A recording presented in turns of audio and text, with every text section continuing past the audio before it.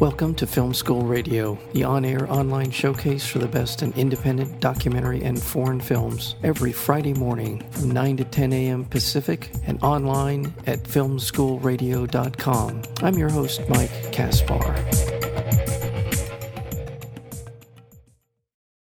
Madeleine Reed, played by Academy Award winner Marcia Gay Harden, accidentally learns of her husband's infidelity when she saves his sexy young mistress, and that would be Lenore Watling, from a bungled suicide attempt. When her unsuspecting young rival suggests that the two new best friends take each other's advice on everything, Madeleine sees an opportunity to seize the upper hand. And we'll just leave it there because I think this is a great setup, and I want to start. First of all, we're joined today by the director of If I Were You. Director Joan Carr-Wiggin joins us today on Film School. Welcome to Film School, Joan.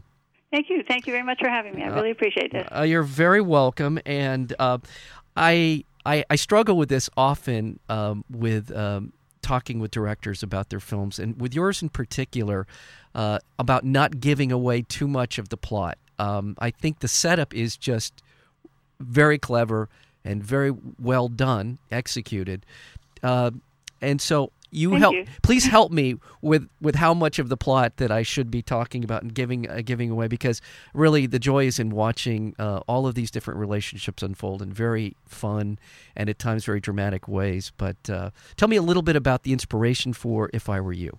Well, oddly enough, the very start came to me in a dream. I've had about 3 times when I dreamt the start of screenplays, and I dreamt about this woman walking down the street and looking in a restaurant window and seeing her husband with another woman, and immediately having this feeling like that she, like the shock and the horror of that, but feeling she didn't want to feel like a victim. Was there some way she could kind of take control of this information, the situation, through this information she had and no one knew she had? And then I woke up and thought, okay, that's a good start. Now where do I go from there? So I just added the bits and pieces from there. But I start with the first page and just keep writing. And so I really appreciate what you're saying. I mean, we all hate, you go to movies, you see these trailers, and they give away everything in advance, and you feel there's no point to even see the movie. Absolutely. And I'm going to single out one film that I just recently saw the trailers for, not to pick on it. I know it's a good film, but The Impossible. I don't know if you saw it or you saw the trailer. No, I haven't seen. Yes, you're right. Yes, they give away the ending. Yes. Yeah, they give away the ending.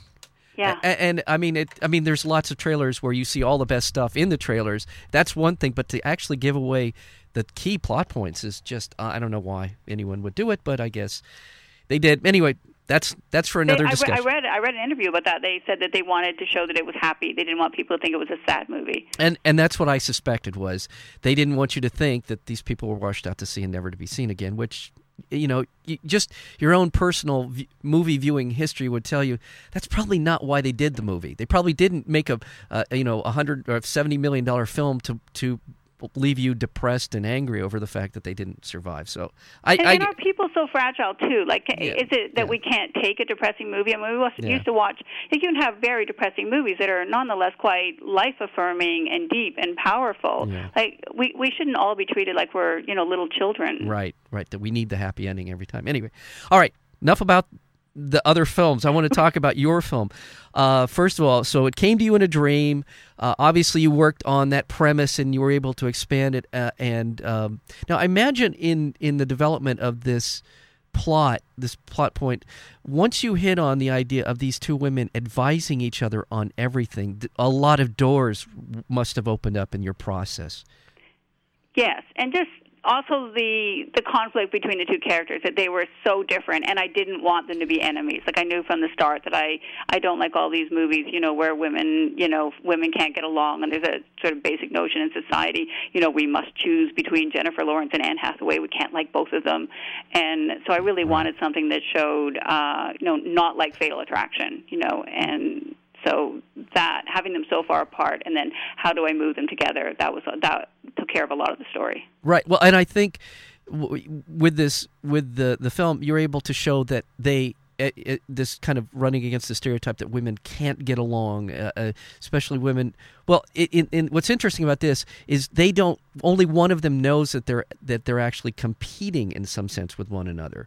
But it shows this natural affinity for getting along, which I think is an important part, and it also helps the audience, myself, bond with both of these characters and feel. I mean, there's a little bit of what is Marcia Gay Harden's Madeline character going to make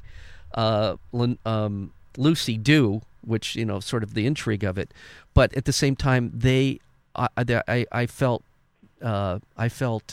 bonded, if that's the right word, with them. I felt I liked both of them right away.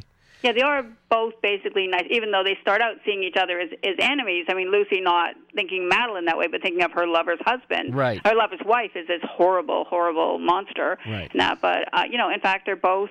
When I talked to Leonore the first time, we had a conversation on the phone about it, and we were saying, well, every woman's been both characters at some point in their life. They haven't necessarily actually had the affair or run off with a married man or something, but we've all fallen for someone who was with someone else, and we've all had someone fall for someone else, and it's pretty universal. Now, this film has one of the strengths of this film is it has a lot of characters, but very well defined characters. Everyone in their as the husband played by Joseph Kell, yeah, and Aidan Quinn. They appear very quickly within the film. In the context of the film, you know a lot about them, and I think that's a testament to the writing as well as the cast. And I do want to talk about the cast of people you were able to attract: Marcia Gay Harden, which we talked about, and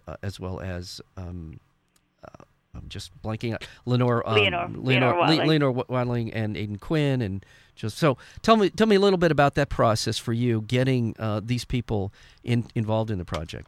Well, I had before I started the script, I was just channel hopping one night, and I came across this Spanish movie, My Mother Likes Women, and it was about three daughters who find out their mother's become a lesbian, and they react and panic. And the youngest daughter I thought she was like a sexy Woody Allen. I mean, she was so funny and so alive, and that was Leonore. And I didn't even know she spoke English, but when I wrote the script, she just stayed in my mind. I just kept seeing her play it. So when she finished, my husband, who's the producer of the film, David Gordian, he tracked down her people in Spain. It was very hard at first. No one spoke English, and we were worried she wouldn't speak English. But she did, and she was unavailable, so that was sad. And then I talked to her on the phone, and then she just changed her schedule around, and she's in a big Spanish rock band, Marlango, and that. But she changed her schedule, and she made herself available. So I was ecstatic there, and then on the Madeline role, I wanted to write this really difficult role for a woman because I hate all these, wives and girlfriends and mom roles for women, which are really, really boring. Right. And so I wrote this role as it's got so much in it, and I finished it and I sent it to our casting director Mark Palladini, and I said, there's no one who will play this. Like, I've written a part too hard on our schedule. We got 25 days to shoot, no rehearsal time.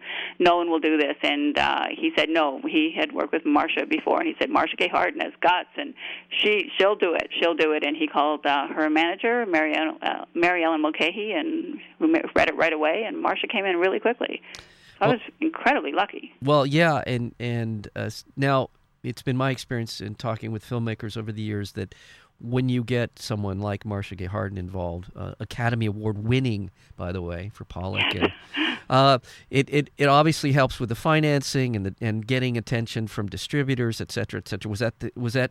I mean, you just between these two women, and then Aidan Quinn, did he come in after Marcia? Yes, he had worked with Marcia before, and he has the same management company as Marcia, okay. So they were talking about the script, and so we were thrilled, but he really wanted to work with Marcia again. He had enjoyed it so much the previous time, and we didn't need them for financing. We were fully financed. We had a lot of, I'm a Canadian, we shoot in Canada, so there are a lot of Canadian film incentives through the government, and we had private investors who were absolutely supportive. They were, cast who you love. Don't think about sales and all of that. Cast the people who are best for the role. So we were really, really lucky there. Oh, that's awesome. What a luxury. It seems such a dogfight, it seems, for most independent films, in the U.S. anyway, to get any sort of financing at all. And but I want to point out, I mean, Lenore Watling reminds me of a little bit of Mira Sorvino. She's a very, I was intrigued by her physicality in this role, very expressive, I should say, in the role of Lucy. Yes, it's funny because I had seen her before and not even realized it. She's in Almodovar's Talk to Her, where she's naked and comatose through most of the movie. Okay. And that seems like a real waste of Leonore, because she's just this delightful physical actress. Yeah, she really is. And as far as Marcia Gay Harden is, I mean, no one has to, her body of work is remarkable. But one of the small roles, and it's somewhat similar. I don't know why in tone anyway. Was you've seen Whip It with her as the yes, the mom? Yes, yeah. I was really moved by what could have been a real clunky role in that, and I feel that sense of her in this as well. In If I Were You. By the way, speaking with the director of If I Were You, written and directed by Joan Carwigan, it comes out next. On March 15th, so next Friday, it comes into theaters. But Marcia's just terrific. She's absolutely, and you're right when you say, in my opinion, where you say when this is a very difficult role. You bounce from broad comedy to drama, up close and personal interaction, kind of husband and wife stuff, and then Lear. Yeah, plays Lear. I just love that. And by the way, am I giving away anything if I talk about? No, that's out there. So yeah. That's in the trailer. So I just loved that all of this, and that theater company was wonderful, kind of comedic relief, and they were all very. I just love that part of the film as well. But the fact that they take on these roles within King Lear, and it's really just it's such an intelligent plot device, and. Thank you for that. Well, thank you. And Marcia, I mean, I often feel like people don't understand completely what the difference is in making a giant studio movie and making a little movie like ours. I mean, in terms of what the burden is on the actors. And, I mean, Marcia had no rehearsal time. We just had a table read through, that's all. No rehearsal time. She had to do all of that Lear in 2 days. Wow. And I don't know anyone else who could do that. And, big Hollywood movies, they just shoot a tiny bit a day, and they can come back and do reshoots. And, I mean, Marcia was exhausted and she's amazing. She could not have been better. Well, if I'm thinking back on the film, I think she's in every scene. I'm not exactly... Yeah, I think there's 3 tiny scenes without her, but she's in virtually everything. Yeah, that's right. When Joseph Kell and Lenore have their little talk. But yeah, she's in... Pardon me, she's in...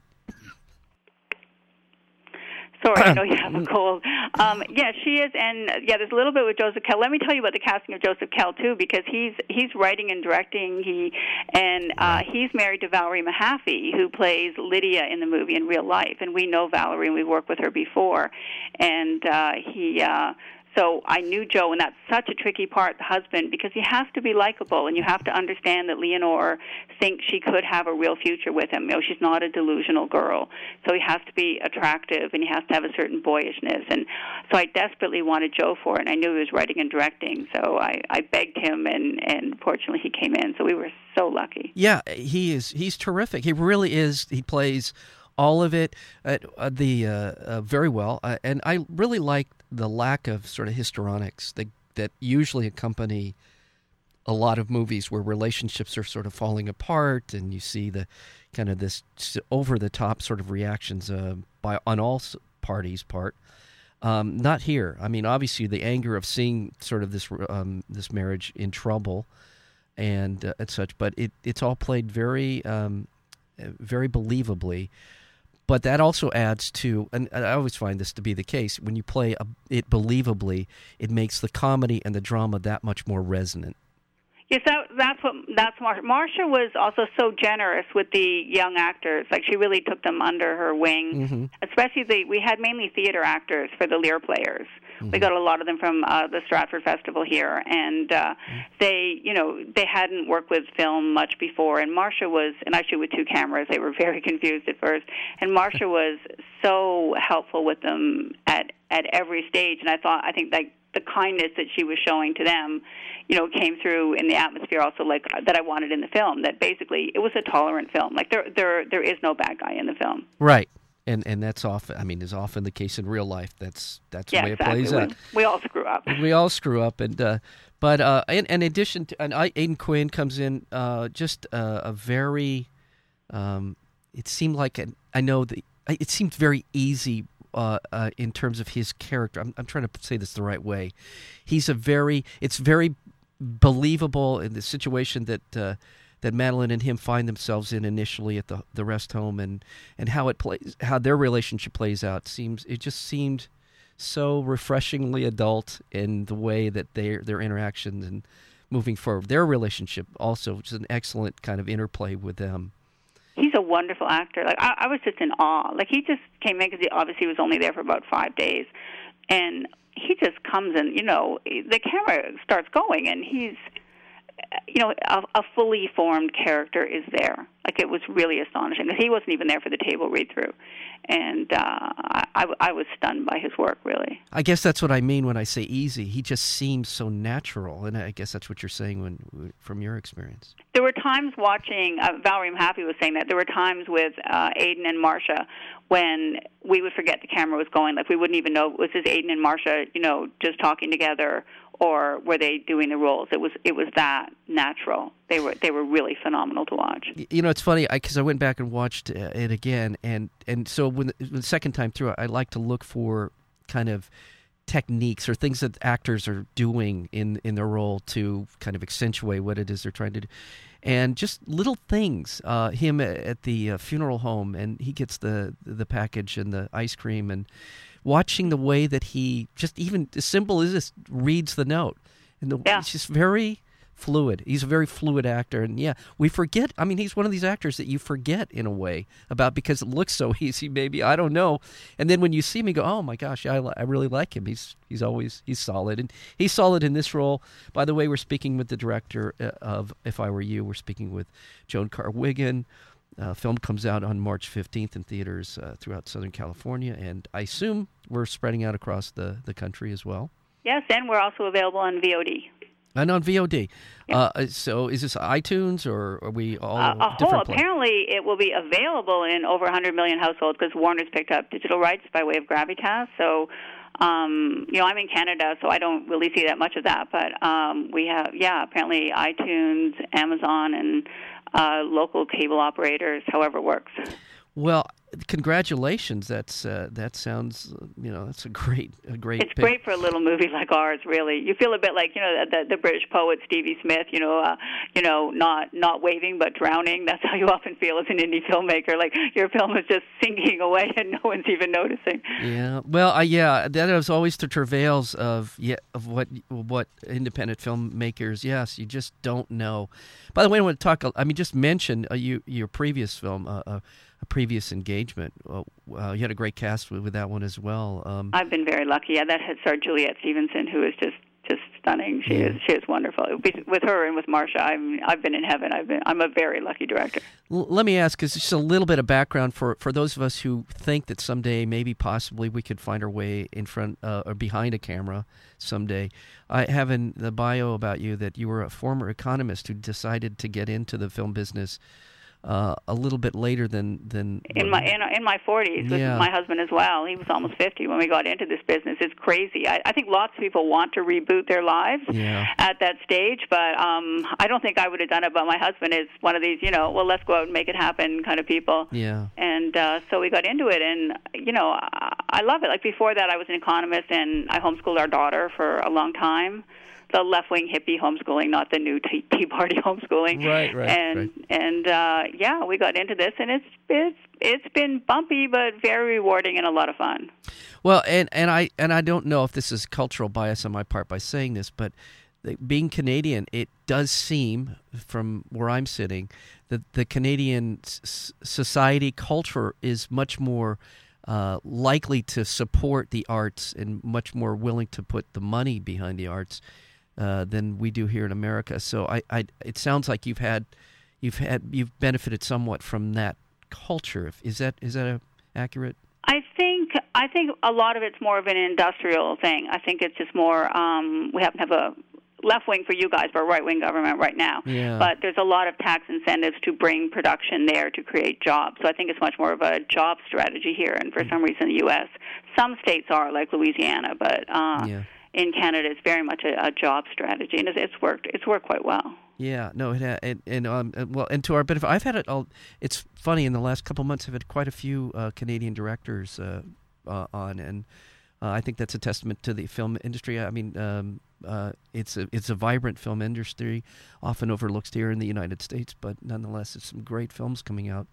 By the way, before I let you go, just got a minute or two here, I didn't want to get away without at least mentioning Valerie Mahaffey, who I see pop up here and there. She's on Seinfeld. She does all these different interesting kind of roles going quite a ways back now. And I always like her. I hope she gets more work, and certainly I think this film will help her. We had her in our last movie. She was in A Previous Engagement as well, playing this sexy ex-showgirl, and it's a very different part in this one where she's very uptight and angry. She is just the nicest person in the world, and as I said, she's married to Joseph Kell, and she is someone. We had a great focus group screening for the film, and someone said when Valerie Mahaffey walks into a movie, it's like someone opened a bottle of champagne. Yeah. That was very accurate. Yeah, she really. There is something internal in her that just really inhabits a role very well. And this is not exactly the bubbly, effervescent sort of Valerie Mahaffey that we've seen in other stuff, but just always effective. But it comes to life. There's still just like such life to her. She's wonderful. She really is. This is a great cast. I don't know if I've and Michael Thorwald, is that Mike Terrio. Oh. Wow, who has played Gollum in Lord of the Rings, the musical, and he's played Peter Pan at Stratford. He can do anything. Well, he's funny as the theater director. He does a nice job. I mean, everybody, again, I cannot underscore this strongly enough that the cast is uniformly very, very good in this. Does a great job. Great depth and breadth of sort of emotions and in comedy and drama. I'm all the best to you on this. And I would say one quick thing. I really want to thank our distributor, Kino Lorber. Oh, yes. In New York. They're the ones who picked up the movie. They're making all of this happen. They made the Gravitas Warner's deal, and they're getting it out in the cinemas. And we are very grateful to distributors like that who pay attention to movies like ours. Yeah, and yes, good. Thank you for doing that. Well, all right. Well, unfortunately, we just kind of run out of time. Joan Carwigan, thank you so much for being here. The film is If I Were You. It's in theaters on March 15th here in Southern California. And as you said, VOD.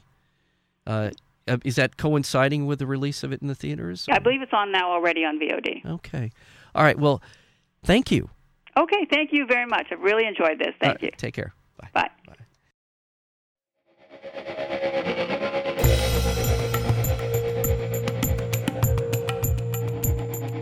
You've been listening to Film School Radio, the on-air online showcase for the best in independent documentary and foreign films. You can find out more about the program at filmschoolradio.com. I'm your host, Mike Kaspar. Thank you for tuning in, and we'll see you next week with another edition of Film School Radio.